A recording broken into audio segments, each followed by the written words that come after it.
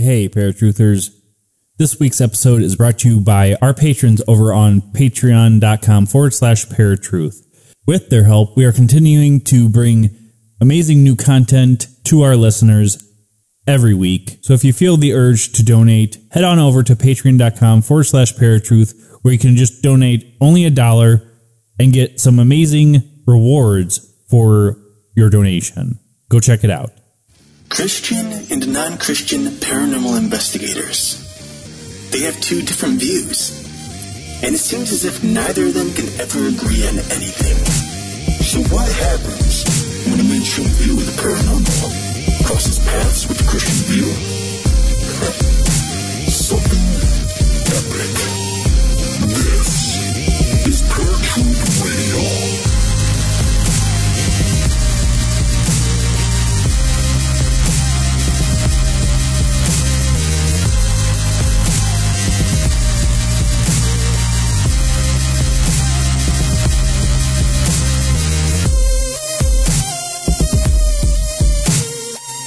Good evening, ladies and gentlemen. Welcome to a brand new episode of Paratruth Radio. My name is Eric.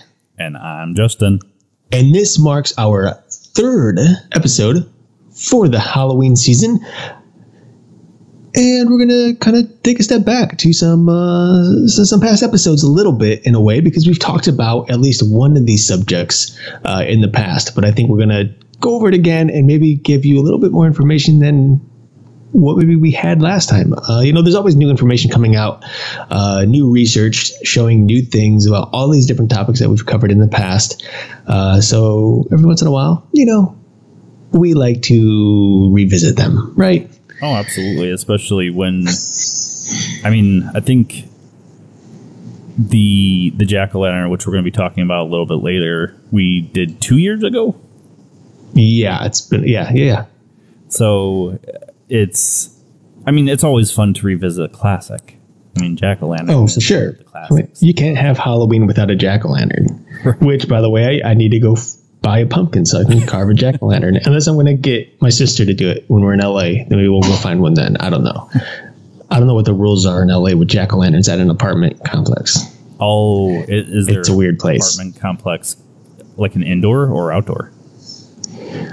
It's an outdoor, but it's like you don't have a street view. It's all it's inner city kind of, almost. Okay. Not really inner city. It's North Hollywood, so it's not inner city. But all we have is the courtyard, and I don't know if you can put burning objects in the courtyard.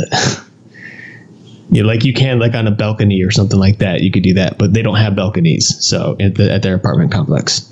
Well, worst case scenario, you could probably put a flameless candle or a couple flameless candles to kind of up a little bit. But it's not the same. Well, no, it's not. Especially with what we're about to talk about with the traditions and whatnot. So right. So we do. And with that said, let's go ahead and jump into this a bit, because we did decide to discuss a new tradition, one that we haven't discussed before, and that's bonfires. I heard a long time ago, and by a long time, I mean like a few years, a little more, that bonfires were once used for Halloween, and that it was a bad thing nowadays, but also could be a good thing. You know how that works. Mm-hmm. And for the longest time, as soon as I heard about that, I was like, oh, gotta have a bonfire every Halloween. But we never discussed it on air. So I think it's a cool thing to go ahead and talk about, because it's actually really interesting, especially the meaning of bonfire, which we'll get into in a moment here, which I never knew until literally a few days ago when I texted you and was like, whoa, that's what bonfire means. And I'm never going to look at a bonfire the same way again now that I know why they were created originally. It's a little disturbing. A little bit. Just a little bit.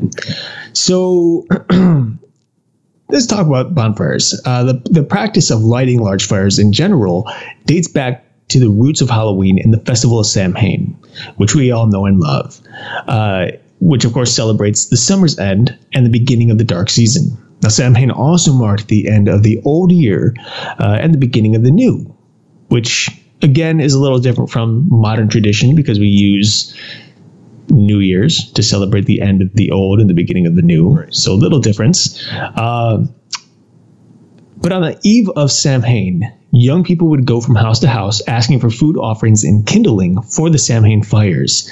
Then the following day, which was the typical day of Samhain, November 1st, people would extinguish their hearth fires and gather together to light large fires on sacred hilltops in honor of and to make offerings to the gods. Which gods those were depended on the people who were lighting them. Now, crops and bones of animals which had been called were burnt in the fires as offerings. And in fact, our modern word for bonfire comes from the word bone and fire, meaning fire of bones, which blew me away because it's really cool. And of course, this refers to the practice of burning the bones for the gods. Now, there were personal and symbolic items also burned as offerings in hopes for relief from sickness or bad fortune. Celtic people who celebrated Samhain believed that the time between the beginning and the end of the New Year's, or the beginning and the end of the years, was when spirits could travel freely between this world and the spirit world, which we've talked about numerous times during Halloween on the show. Right. And I think it's one of the most common beliefs still for Halloween, other than your kids who just don't care and want candy. Yeah. Makes sense. I'm there too. But the thing is that some people believe that there were good spirits, and others would believe that there were bad spirits. Now, the good spirits were often helpful in a way. They would help people divine the future, which, you know what we've talked about on this show. Divination's a bad thing, folks. But the evil spirits would often bring misfortune on whoever they encountered. So the sacred fires, the bonfires, were believed to have the power to scare away these evil spirits, and people stayed close by them, often wearing costumes of animal heads and skins as disguises to frighten those spirits and ensure their safety. Now, as the Great Fire died, it was considered good luck to take an ember and carry it home to relight their hearth fires. They would often carry these embers home in holders made from turnips or gourds, in which they carved faces in the hopes that those faces would also scare away any evil spirits that might be lurking on the path on their way home. Of course, over the years, stories were created to teach the young this practice and provide moral lessons.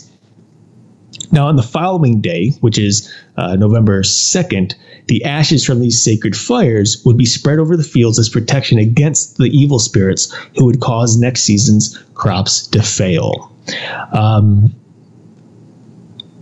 It's really interesting. Like, this is it's short. I didn't say a lot here, but there's enough here to be like, to question some things, definitely, if anything. Like, because to actually have a bonfire ever again. Well, yeah, that too. But let's talk about evil spirits for a moment, because evil spirits and fire and bonfires. Here we're learning that people used to believe, and maybe some still do, that if you were to create a bonfire, it would scare away evil spirits. Think about that for a moment. Because it doesn't make a lot of sense. Well, and this could be where Christianity started to incorporate some of the pagan stuff into their beliefs as well.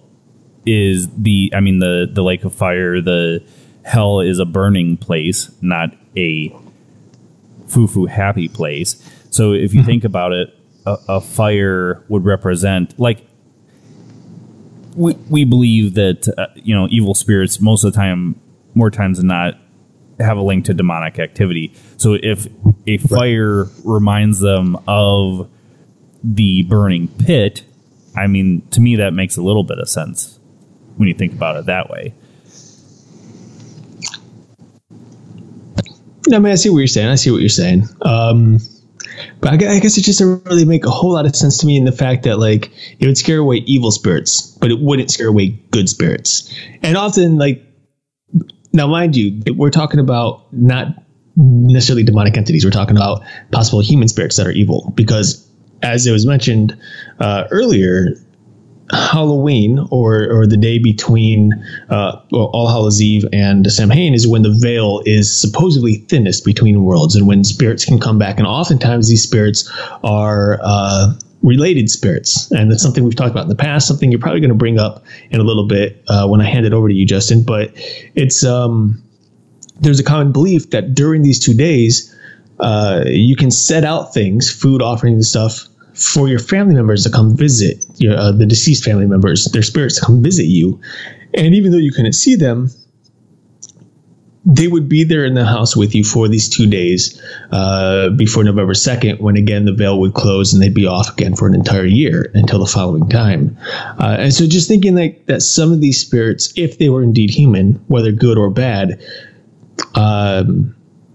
you would think that even the good would be afraid of this fire too. But also on top of that, you got to figure, and mind you, I've never been in the spirit world, so I wouldn't know, but that it would have to look different, because any spirit, whether human or non, sees a bonfire, they know it's a bonfire. They see it's a person wearing a costume.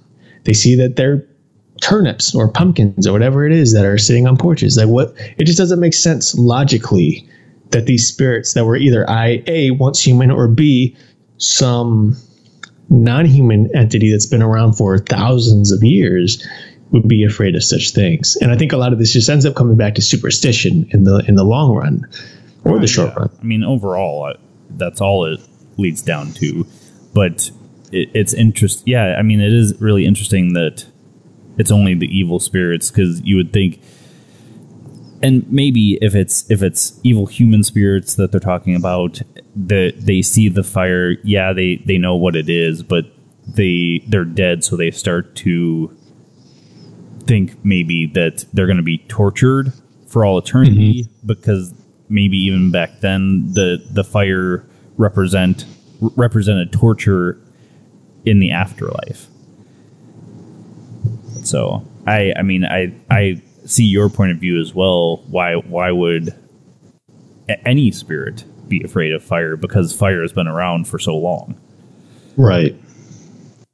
So something that was interesting that I'd come across is actually, I mean, bonfires are actually linked to a couple of other celebrations. In Great Britain, bonfires are associated with Guy Fawkes Night. The night is also known as Fireworks Night or Bonfire Night. On this night, people celebrate that the gunpowder plot was discovered on November 5th, 1605. And they still celebrate it each and every year. In Northern Ireland, bonfires are associated with celebrations on the anniversary of the Battle of the Boyne. This battle took place on July 12th, 1690. Now, when you hear Celtic, it kind of goes back to the Great Britain, Ireland, Scotland area. That's where Celtic really originated. And so, I mean, even though we're away from those times where they were using it for spiritual things in nature, I mean, a lot of these countries are still using them as things or ways to celebrate other holidays. So it's kind of interesting. Another thing that is really interesting is even in Japan, they have large fires called Bonbai, and they're set to welcome the return of the spirits of the ancestors. Though the two terms are not etymologically or historically related, the bonfire, the Bonbai, they do kind of have this universal language, so to speak, when it comes to the large fires. Now, I mean, like Japan, it doesn't say anything about they burned bones or anything like that, but it's kind of interesting that it spans more than just the Celtic Isles, if you will. And now, one thing that I was like super fascinated about was the use of bonfires for rituals. Now, this is not just the ritual that we're talking about for Samhain. Bonfires were also used during weddings. The couples would jump through the bonfire after being wed, and then the coals would be brought back to the family hearse that had attended the wedding and light the fires, and it was supposed to bring good fortune. People also believed that the residents of the fairy realm were incapable of producing fire themselves, so embers of the bonfires would be carried to the underworld and tended there. Again, we've got that underworld with fire kind of connotation there. And the last thing that I came across was the neo-pagan and Wiccan beliefs. Along with the maypole, the bonfire is an important component of the Wiccan and neo-pagan celebration of Beltane, also known as May Day. 9 woods are placed in a traditional Wiccan balefire. These woods are rowan, dogwood, elder, poplar, oak, juniper, holly, cedar, and apple. Occasionally, pine is also used instead of holly or elder as a handful of the other woods. In some regions, superstition, religious belief, or tradition prohibits the cutting of certain trees. So it's interesting that it kind of spans multiple things, not just Samhain. Mm-hmm.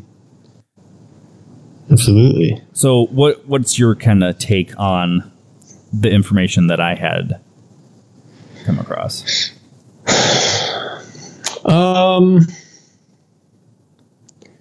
I mean, I think it's always interesting to me that we see, I guess, similar, I don't want to say mythologies, but I guess it could be mythologies or histories or anything like that throughout different parts of the world, and how each one kind of interconnects to each other. And that actually goes along with like jack-o'-lantern, for example, which we'll get into shortly, because that one again also originated in Europe and eventually made its way over the seas, to America, where pumpkins are only available.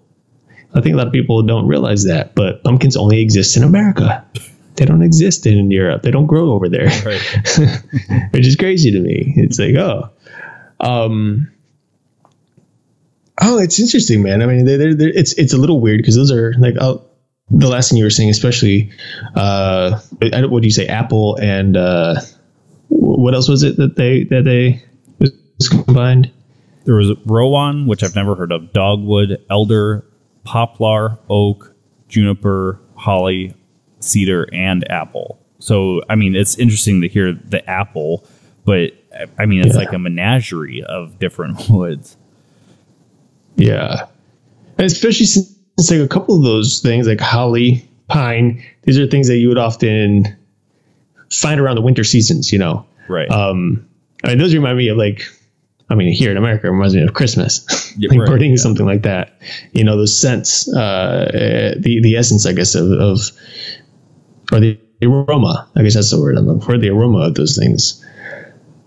Well, and it almost makes you wonder, like, because usually pine and cedar kind of are a stronger smell. So was it a mixture of all of these different woods that would create a certain scent for the rituals that were going on? Or like, were they trying to reach a certain scent that they believe reaches out to the spirit world more than the other? Well, I mean, if that's the case, I mean, it's kind of like the smudging stick, because the smudging stick or a white sage has a very strong scent as well. And it's a good scent. And these scents are also good. Obviously, these aromas that you'd mentioned are also very good to most people, or pleasing. So it's interesting to me that some of the aromas that are used or that we use in rituals are used to attract spirits, while other aromas, such as the white sage, for example, which to us smells pretty good, but for some reason is displeasing to spirits, which is another thing that just doesn't make sense. Because if the spirits are human and they like the aroma of some of these things, why would they not like them in the afterlife?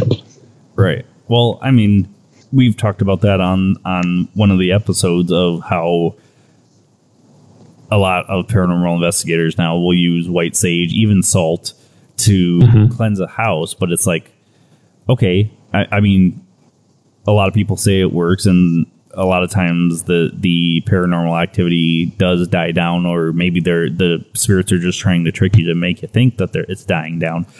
But why would something that's material affect the immaterial? Right. Exactly. And for that matter, like even with in those cases, because a lot of times, or very often anyway, that many of these people like who claim to have hauntings and those who come to displace the hauntings don't necessarily see any haunting there. They don't necessarily see the spirits. They do these rituals to get rid of the haunting based solely on the witness, whether it's the eyewitness or whatever. And it's kind of a way to please the owner of the home and help things settle down. Because, I mean, how many of these hauntings, you and I have talked about it, I mean, hauntings are pretty rare. Full-fledged hauntings are pretty rare. And so I think many times these parishes or the individuals, freelance individuals who come in to cast out spirits, they're not really there to actually cast out a spirit in the physical sense of what a spirit is, but there are often spirits that exist within the mind. Sometimes, actually, it's really funny because I was watching. Have you started watching The Haunting of Hill House on Netflix? No, I heard you had talked about it last week, and I haven't had a chance to start watching it. So it just came out. I don't know if it came out yesterday or a couple days ago, but I started watching it yesterday, and I watched the first 2 episodes. And one of the characters in there mentioned this, and it's actually really interesting to me, and it kind of makes sense. And it's the idea that spirits aren't always what we think they are. They're not always like a spirit isn't always this disembodied kind of physical being that comes to you through the afterlife. A spirit could be a memory. It could be an idea. It could be a scent. You know, a spirit could be so many different things that seem like it's something of the afterlife, but is really just your own mind maybe playing tricks on you, or at least allowing you to believe something that isn't really there. And I'm not saying that spirits don't exist, because that would contradict everything I've ever talked about on Paratruth Radio. But I'm saying that I think in these cases, people come in and use a smudging stick, for example, not only to get rid of a real spirit, but to help the person who's seeing the spirit supposedly think that the spirit's leaving, even if there's no spirit really there. It's a way to ease the mind and maybe help somebody relax a bit. You know, it's almost like a stress relief in a way. Right. Well, and I mean, we've even talked about the residual hauntings on our Ghost Hunting 101 series. And I mean, maybe that is a more rational way to explain a residual haunting. Maybe it's not even like a time loop, like we had explained it, where it's like a time loop stamped on time and space, but more so it's like your brain trying to rationalize something that you smell or see or hear, and it's not necessarily spiritual and like what we think of spiritual in nature. Right. So it's actually a really interesting spin on the paranormal topics. So it's kind of cool. And now, an ad from Dad. All right, save money on car insurance when you bundle home and auto with Progressive. Can I take these off? All right. What is this? This looks good. Wow, that's well made. Where did you get this? I'm talking to you with the hair. Yeah, where did you get this? It's good stuff. That's solid. That's not veneer. That's solid stuff. Progressive can't save you from becoming your parents, but we can save you money when you bundle home and auto. Progressive Casualty Insurance Company, affiliates, and other insurers. Discounts not available in all states or situations. It's cutting into your exercise time. It's stabbing you in the back nine. And it's attacking your peace of mind.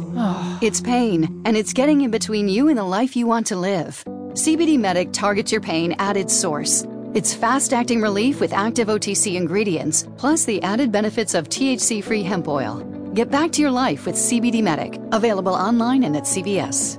These statements have not been evaluated by the FDA. This product is not intended to diagnose, treat, cure, or prevent any disease. So is that a pretty interesting show then? You think you're going to be getting into it? Yeah, the first 2 episodes are a little slow, but there's like creepy things happening. But it's building a lot of story because it's one of those shows where a certain part it's kind of like half and half. Half the episodes of the show is taking place in the present time, and the other half is taking place in the past. And then those past events are showing you why the present is happening, basically in the way that it's happening. Okay. But it's interesting. It's we'll see. But I mean, I think it's enough to keep me. Look, so I know you were a fan. If I'm not mistaken, you were a fan of Hemlock Grove. Yeah. I started watching. Okay, well, I mean, from a film perspective, the very first episode, I was like, oh my gosh, this is crazy. In the sense that what student fresh out of college did they hire to film this thing? Because it looked horrendous. It looked like the cinematography was bad. The writing was horrible. When I saw who directed it and who created it, I couldn't believe it. I was like, you gotta be kidding me. Because it's not work that he should have put out. And honestly, it's one of those, like, I was hoping to get into it, and I'm probably about 8 episodes in. And then I stopped watching it because I had to work, right? So I spent 2 days on set. And now that I'm free and can watch more of it, I really don't care to start it up again. Like I'm not really pulled into that show. I don't know what it is. I don't think the acting is all that great either, which is surprising because Bill Skarsgård must have been one of his first roles. He's just not. I just don't think the role's right for him because he's obviously played other roles. Castle Rock. There's a third one. But like he plays those roles pretty well. And then I started thinking about it. And I was like, you know, what's common about his 3 most current roles and then his role in Hemlock Grove is that he doesn't talk much in these other 3 roles. And they're wonderful. He does a great job. It's wonderful. But he's talking a lot in Hemlock Grove. And I'm like, oh. And it's not him. It really isn't him or the actors. It's the writing that's a big problem. Just because it doesn't seem real. Right. Some of the writing. But I don't know. No, we all have things that we like and dislike. It's just not one that interests me. I see why you like it. I mean, I get it. I understand it. I do agree in the sense that and I see the appeal to it. Way better because, I mean, the acting was... it had some really high-end actors, like people I've seen in other stuff, but this was this was one of the first of the Netflix originals, I believe. Right. And I honestly feel that it was a good show, but it could have been done so much better. And I mean, if you do watch it, yeah, he does talk a lot, but I think it kind of set him up for the creepy role thing because he has the creepy role. Yeah. It just, but he pulls off creepy really well. Right. Don't get me wrong. even in his role in Hemlock Grove, he pulls it off really well. I mean, the way he keeps cutting himself and drinking his own blood and stuff. I mean, it's creepy. Oh, it gets worse. I believe it. I don't know. We'll see. I would like to continue watching it because part of me is like interested in the overall story and arc. I just don't know if I like the writing or the characters. Right. Yeah. Well, at least the actors that the characters are portraying. Because some of those actors are just like, I don't know, man. I mean, this is the thing, though. Like, I mean, I get it because every actor that starts off new or relatively new is going to be the same. None of them are ever really that good. Jensen and Jared were never that good when they started Supernatural. I wasn't a huge fan of them, but they pick it up as time goes on. And almost 15 seasons in now. I mean, we're going to be starting season 15. Yeah. 14. We're starting season 14. Oh, 14. All right. Well, enough rabbit trail. Let's get into Jack O'Lanterns. Jack O'Lantern. So, I mean, you had mentioned that it does have kind of a link to bonfires because they would scoop up the embers of a bonfire into a gourd or a turnip or something like that. It was usually turnips, I believe, right? Yes. Okay. And that's kind of how the jack-o'-lantern started. It was originally turnips. I can't remember, and I'm not sure if I'm came across any of the information as to why turnips. Just because it was Ireland and that's what grew there, right? Yeah. Okay.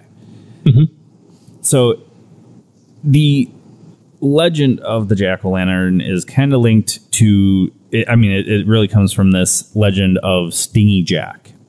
And well, actually, I'm sorry to interrupt you, but let me start with something else first, and then I'll let you get into that. Yep. Because I came across this too, because jack-o'-lantern didn't always refer to Stingy Jack originally, but it also obviously didn't refer to what we consider jack-o'-lanterns, the pumpkins with fires in them. So the term jack-o'-lantern was first applied to people and not pumpkins. As far back as 1663, the term meant a man with a lantern or a night watchman. And then just a decade or so later, it began to be used to refer to the mysterious lights that are sometimes seen at night over like bogs and swamps and things like that, marshes. You ever hear the mysterious ghost lights, that happen in marshes?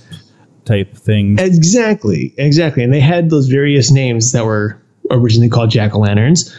Hinky punks, hobby lanterns, corpse candles, fairy lights, and then the will-o'-the-wisps and the fool's fire. But they were all created when gases from decomposing plant matter ignited as they came into contact with electricity, heat, or as they oxidized. And for centuries before the scientific explanation was known, people told stories to explain the mysterious lights. One, for example, in Ireland, dating as far back as the 1500s, which is even before then, before the 1663, with stories that, of course, revolved around your guy, Jack. So now I will hand it over to you to talk about Stingy Jack. Well, it's actually really interesting because it still had that spiritual connotation until we were actually able to rationalize what these lights were. According to the story, Stingy Jack invited the devil to have a drink with him. True to his name, Stingy Jack didn't want to pay for his drink, so he convinced the devil to turn himself into a coin so that Jack could use it to buy their drinks. Once the devil did so, Jack decided to keep the money and put it into his pocket next to a silver cross, which prevented the devil from changing back into his original form. Jack eventually freed the devil under the condition that he would not bother Jack for 1 year, and that should Jack die, he would not claim his soul. The next year, Jack again tricked the devil into climbing into a tree to pick up a piece of fruit. While he was up in the tree, Jack carved a sign of the cross into the tree's bark so that the devil could not come down until the devil promised Jack not to bother him for 10 more years. Soon after Jack died, as the legend goes, God would not allow such an unsavory figure into heaven. The devil, upset by the trick Jack had played on him and keeping his word not to claim his soul, would not allow Jack into hell. He sent Jack off into the dark night with only a burning coal to light his way. Jack put the coal into a carved-out turnip and has been roaming the earth with it ever since. The Irish began to refer to this ghostly figure as Jack of the Lantern, and then simply Jack-o'-lantern.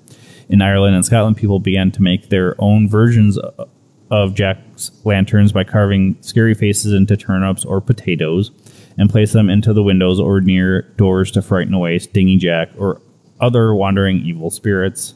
In England, large beets are used. Immigrants from these countries brought the jack-o'-lantern tradition with them when they came to the U.S. They soon found that pumpkins, a fruit native to America, made perfect jack-o'-lanterns. So the first thing that I don't know that we really talked about is, why is it so easy to trick the devil? That's a good question, because I was going to ask you the same thing. But it's funny because this is really the only story in which the devil's ever truly tricked. I feel like this is just human way of trying to make themselves seem not scared of the devil. I don't know. I have nothing. I don't know. I don't know. It's just interesting because he didn't do it just once, but twice. And with the cross. Right. Right. Which doesn't make sense since he's supposed to be the trickster, the deceiver. Right.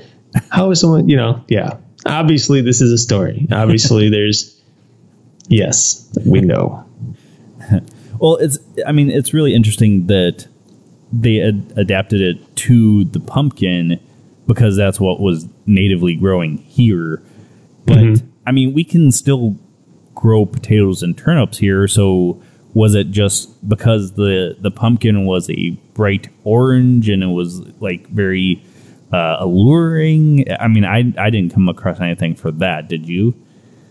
Why did they decide? No, I didn't come across anything like that, but I would imagine that it was easier to carve them because of their larger size. Oh, yeah. And they could probably put bigger fires in there as well. Yeah. They probably lit better. Turnips, they do get kind of large, but not as big as the jack-o'-lantern. Well, and then on top of that, pumpkins tend to withstand the elements a little better here in America, especially in Northern America. You have a jack-o'-lantern outside in the cold, it's going to be just fine and dandy. It's when it starts getting hot that they start, or warm when they start to wither. Plus, they have a harder shell. So, yeah, they can withstand more. Not that that's the reason they chose pumpkins, but that's if I was choosing a pumpkin, the size alone, I think you're right. It would be easier to carve out a face in a large pumpkin than it would be a tiny. Look at the tiny pumpkins that a lot of pumpkin patches sell. Most people don't carve anything into them; they just draw on them. So right. So, growing up doing the jack-o'-lanterns, because we did them pretty much every year, did you like doing more of the classic faces that are kind of associated with the jack-o'-lantern, or did you try to do your own thing? No, I always did it. I have always done a scary face. Something kind of scary, like sharp teeth. Usually either narrow eyes or triangle eyes, typically. And that's about it. Sometimes there's a little nose, sometimes there's not. I don't know why. But my jack-o'-lanterns have always been the same since I was a kid, pretty much. Plus, I'm not good at carving. I can't handle a knife and a pumpkin. It just doesn't cut right, Well, that's probably a good thing, because if you got used to a pumpkin, then eventually you would want to get to something more challenging. Wow, this is getting dark very fast, Justin. I'm just in a mood.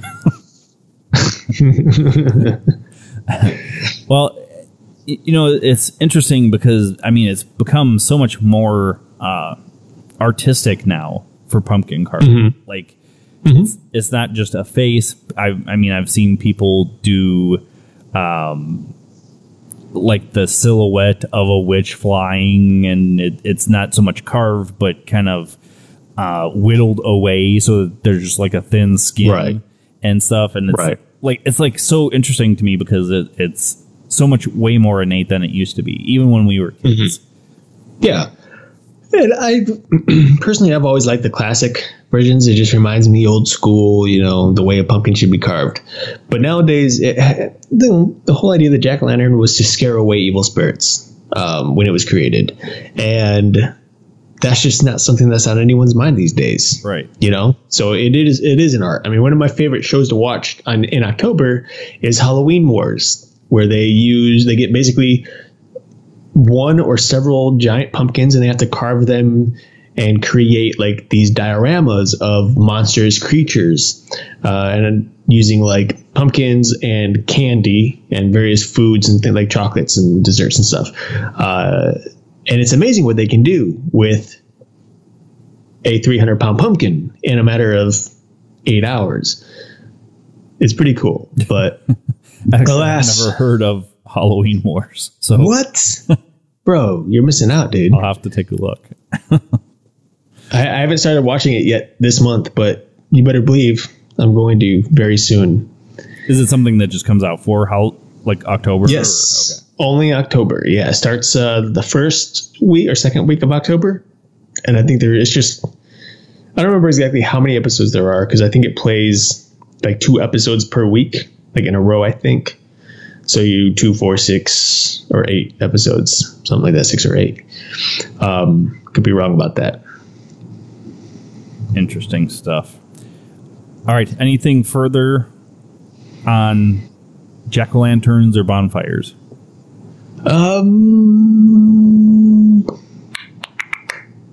Nope. Well, you now have a new podcast out, which I'm loving so far. So I want to give you a chance to promote that again before we wrap it up for another episode. Appreciate that.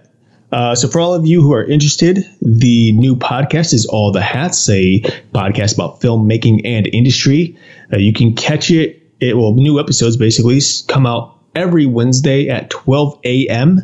So check it out. Feel free to email me at allthehatspod@gmail.com. Be happy to talk with you if you have any questions. But if you're interested in filmmaking, whether you want to be a filmmaker or are a filmmaker, or just interested in the industry and the idea of it, because I know a few people who tune in who don't really care so much about filmmaking themselves, but they like the thought of it and what goes into it, then feel free to check it out, because we talk about a lot of stuff. That's why it's called All the Hats. It's basically all the different jobs within filmmaking that are available and beyond. So Wednesdays. And it kind of links to a lot of like All the Hats for independent filmmakers too, right? Because absolutely. So we cover everything, whether it's independent, non-union, union, you name it. Like we're covering all kinds of different things. We have topics on like, or not yet, but we will have topics of things happening within the business currently, news-wise and things like that. We've got 3 interviews, one of which has already been released, and that was an interview that we did with Professor Walls of Liberty University. He's a sound guy, a sound artist, a mixer. He does all kinds of stuff with sound. He loves sound. So we have that out. You get to learn about what it takes to be a sound guy, using a boom, using a mixer, and of course editing sound. We also have one with another professor about becoming a photographer or a DP. And we actually just finished 2 interviews. One interview was with a friend of ours who's an AC, which is a camera assistant.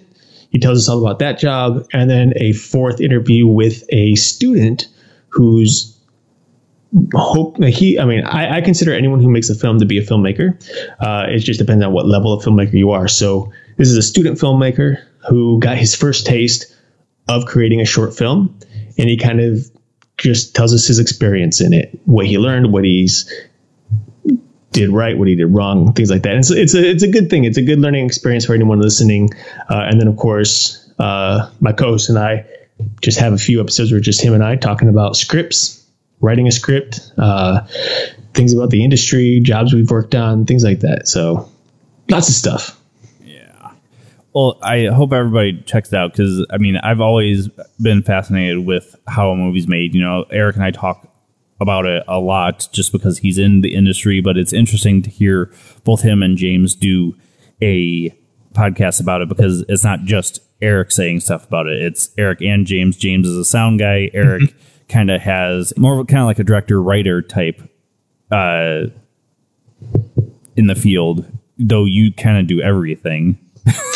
Yeah, because like pretty much exactly. That's what I often like. I'll sometimes often say like independently.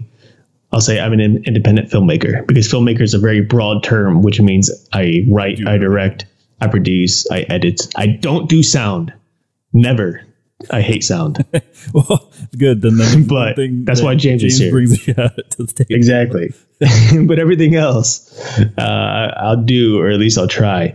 And then, everything. And then outside of just independent stuff that I do, it's pretty much production assistant, camera assistant, and assistant director for now. Eventually leading up to directing big stuff. You watch.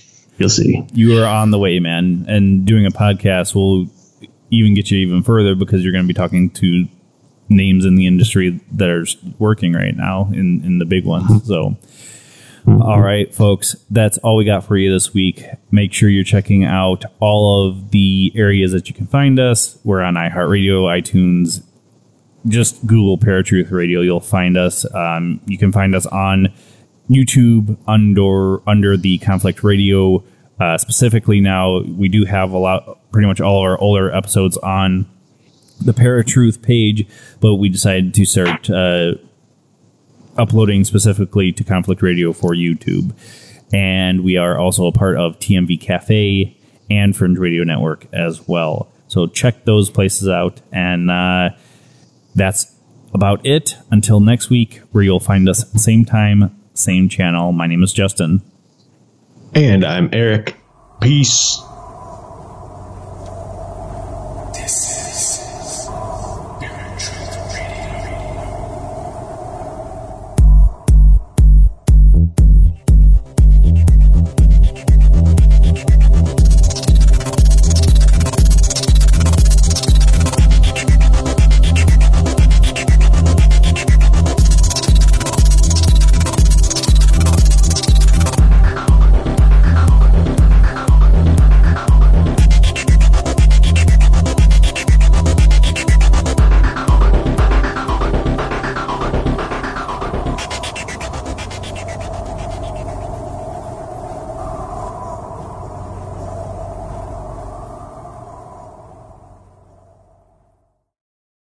Are you hungry for the usual today?